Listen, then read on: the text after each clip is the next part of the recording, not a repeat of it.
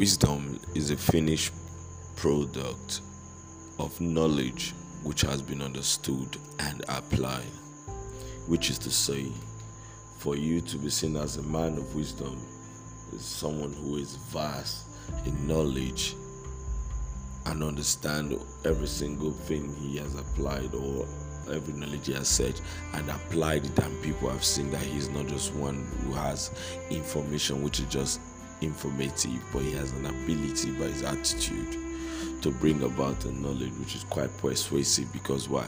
He's what everyone want to be, a finished product. Wisdom.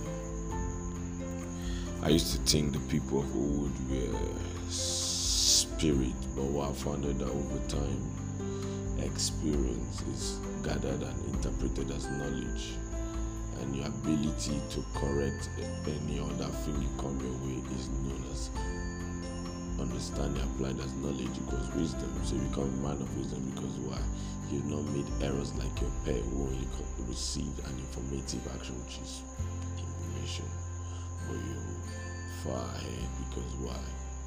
A person of wisdom these days does not connote an old person, but a person vast in knowledge, even if young.